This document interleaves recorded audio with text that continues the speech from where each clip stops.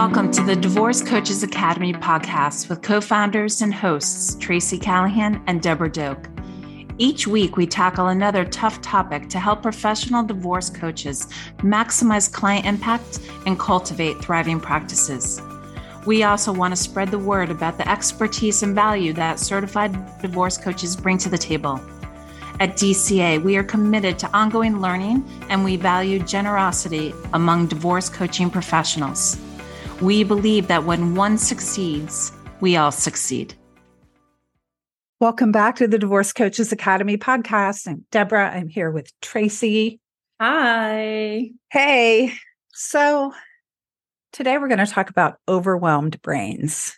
And high conflict divorce is kind of the buzzword right now, isn't it? Yes, it is. It is. Everybody loves high conflict. Yeah. And if you spend any time on social media at all, it seems that that's what we're reading about. But it makes us ask the question, what is all this conflict about? And what can we, as divorce coaches, this is always the question we ask, what can we as divorce coaches do to help clients dial it down or at least manage it more effectively? Yeah. So a couple weeks ago, we talked about amicable divorce, and we explored this idea that there is a wide space between being BFFs and being mortal enemies. Yeah, big continuum there. Big continuum. So today we want to get into one of the kind of sneaky issues that can drive conflict in divorce, and that's decision-making biases, right? These biases. Because the truth is, as a species, we're pretty selfish. We want what we want. Yep. And especially when we feel scared or threatened or uncertain or uncomfortable, our natural reaction is to make decisions or act in ways that protect us. Yeah. It's just rarely our first instinct to take a pause and ask curious questions or attempt to be collaborative. It's just not our first reaction. And that doesn't make us bad, evil, or disordered necessarily. It makes us human. Human. It makes us human to behave in that way. Yeah. And so there are actually names for the processes, a number of them that drive this. We've talked before. I'm guessing everybody's pretty familiar with the amygdala, or that part of the brain that scans our environment for danger. Mm-hmm. Whenever a threat is detected, whether that threat is real, a lion, an oncoming train, or perceived, like a fear about money or an insult, the same alarm bells ring in our brain. And this can cause us to go into that reactive mode. The stress hormones get released, and bam, we're in that fight or flight response, which is not where we make our best decision-making when it comes to conflict. No. So in episode 58, we spent some time talking through how to help clients maintain this emotional control when they get hit with an amygdala hijack. So that's one thing that happens when brains are overwhelmed. But there's another brain game that's going on during divorce too. And that's the way our brain tries to create shortcuts, right? Yeah. Tries to make faster, easier decisions with shortcuts. Yeah. Circumventing the system, right? Yeah. So I'm not sure if you're all familiar with the book, but Thinking Fast and Slow, Danielle Kahneman explains the results of decades of research into human decision-making. The surprise. Our brains are not as trustworthy as we thought. They're just not. And we believe we're making good choices when, in fact, sometimes we're doing a pretty bad job. I was going to say shitty, but we don't want a rating, so I just said it anyways. Okay. But it's true, right? So right. We're doing a not such great job. Our brains are not functioning in that capacity. He describes two systems of decision-making. System one is fast. It goes to work automatically and subconsciously, right? That's where when you hear people who are like in car accidents or something, right? They go fast into work. whereas system 2 is slower and more methodical and typically requires effort and concentration. To conserve energy, our minds complete as many decisions with system 1 processing as possible. Because system 1 acts without deep thought, it relies on biases or shortcuts to influence our decision-making processes. We all rely on these system 2 shortcuts to help us make decisions every single day. We simply just do not have the time or energy to devote system 2 resources to every one of the thousands of decisions we must make, like, what are we wearing? What am I going to eat? How am I going to drive to work? Most of the time, we're unaware of these biases, and they may not have much impact. But there are occasions when an implicit or explicit bias can be an obstacle to sound decision-making. Think racial bias or gender bias, right? If divorce decisions are so important, why in the world would anyone want to take shortcuts? Why? Why would clients apply system 2 to their choices all the time? In a word, overwhelm. When our brains get tired or lazy, they just don't want to take the time to do all that work. And what does this mean?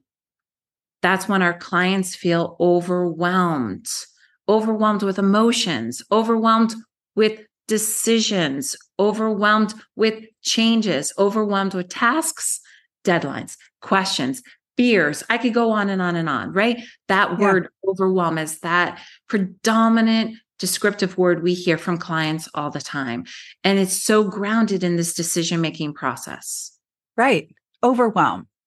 So one of the things that comes out of that, let's just talk about this one phrase, throw in the towel. Have you ever had a client want to throw in the towel? That's stress and overwhelm. They're just waving the white flag. I can't take it anymore. I can't do it. My brain is tired, right? I can't make any more decisions. So scientists call this decision fatigue. And it's really interesting. We reach a threshold beyond which we are tired of making decisions. Mm-hmm. And there's a really interesting, pretty famous research study that analyzed an Israeli parole board's rulings. They looked at 1,100 cases over a 1-year period.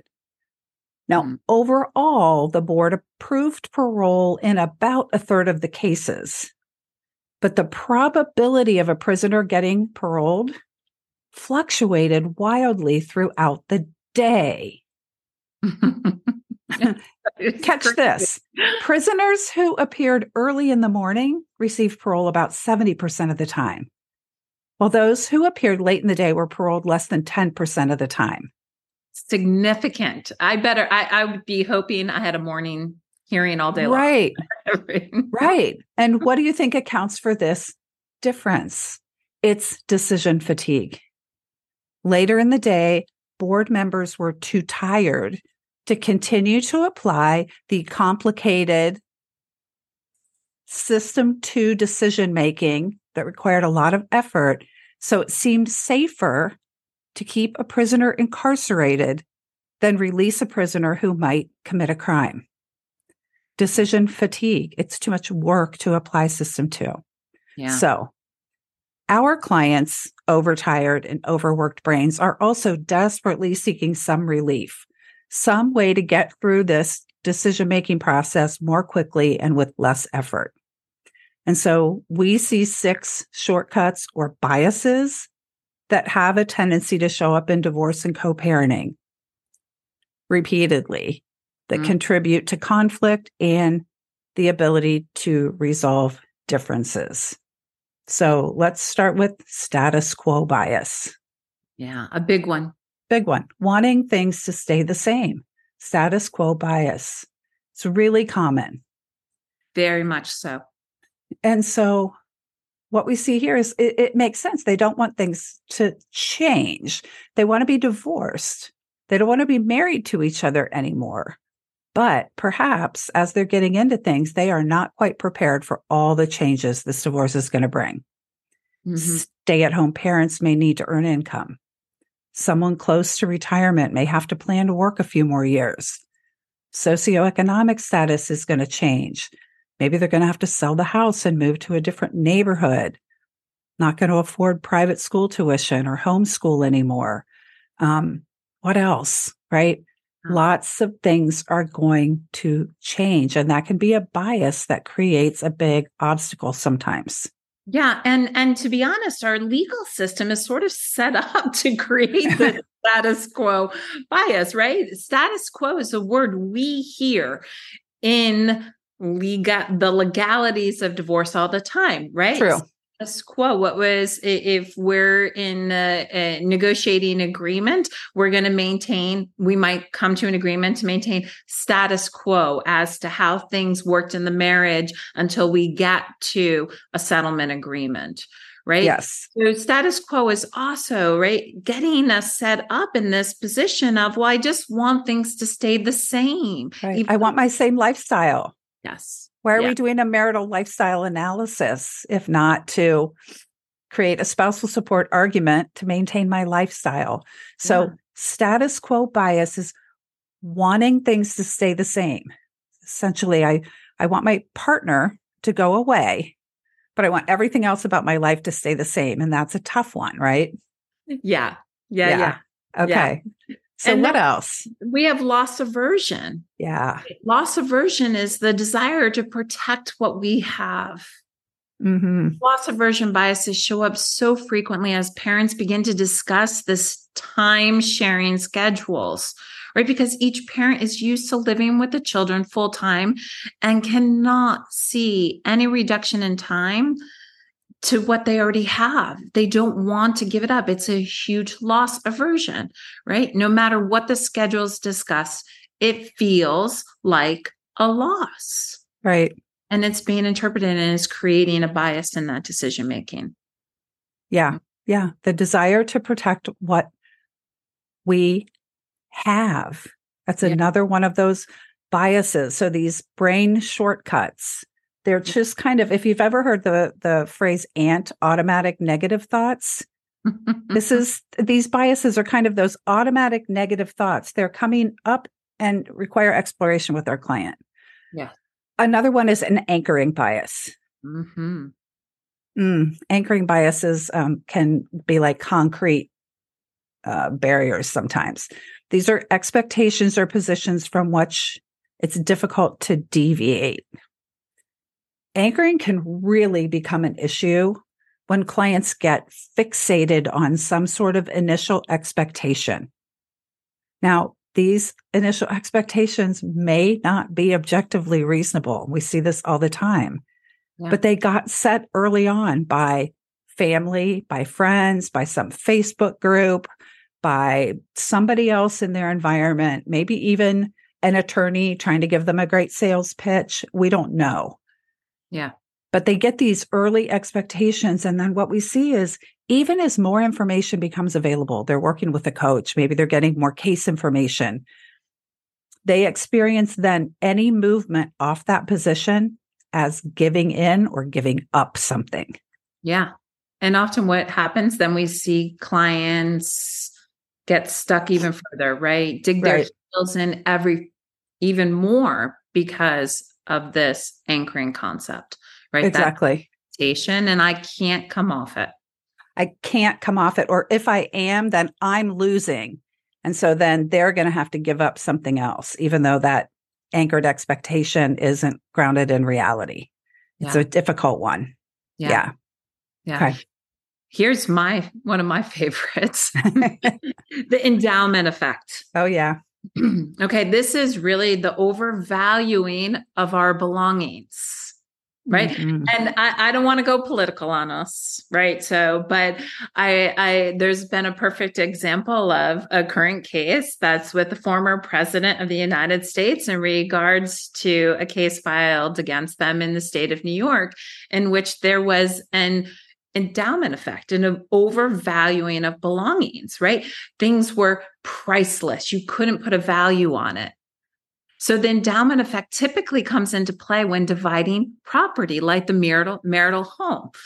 Even Even when an objective analysis is brought in, those neutral appraisals, one party may feel as if they are getting less than that property is worth. Why?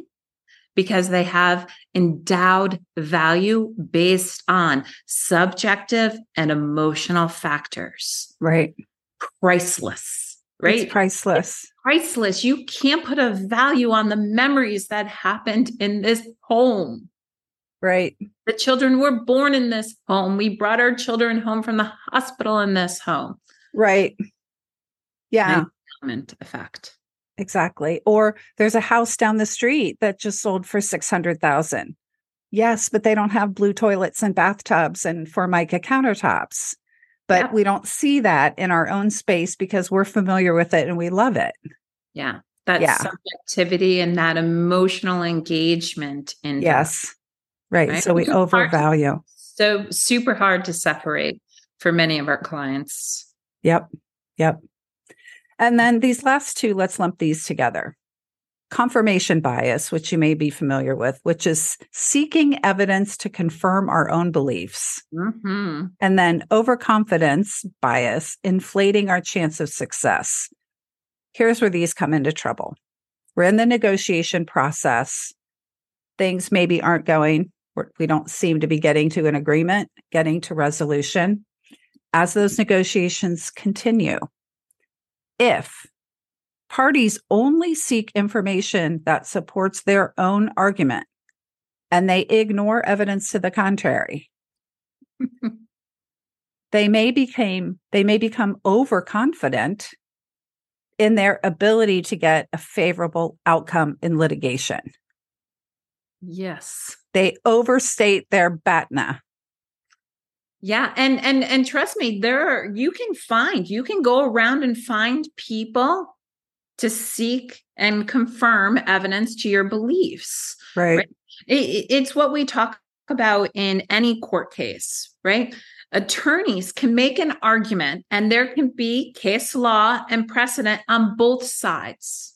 Yes. Right. And it comes down to, so if you're seeking for somebody to confirm your decision making, you more than likely will be successful at it. Right. Yeah. Then in turn, you're set up into buying into this overconfidence. So there is a direct correlation between the confirmation and overconfidence bias. For sure. For sure. Yeah. So as negotiations continue, if clients only seek information that supports their own argument and ignore evidence to the contrary, they may have become more overconfident in their ability to have a favorable outcome in litigation. Yeah. Right. It's worth repeating because it's so common. Yeah. I again, favorable outcome in litigation. Overstating their BATNA. Absolutely. I'm going to do great. Absolutely. Right. So it's impossible to ignore or eliminate biases, but we can help clients recognize the way they show up and use that to think more clearly with system 2.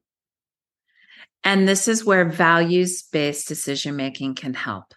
Mm-hmm. Clients often make fear-based decisions to protect the way things are and how they're perceived, which is reflective of underlying values they may not even be consciously aware of.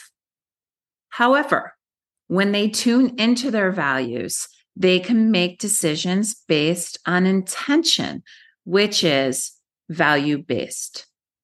As Roy Disney says, it is not hard to make decisions when you know what your values are. Yeah. It isn't. And I had to make a really difficult decision when I was getting divorced. My kids were 2 and 4. And people are shocked if I've shared this before. Y'all can let me know. But I agreed to let Dad have the kids every Thanksgiving, every Christmas Eve, and every Christmas morning.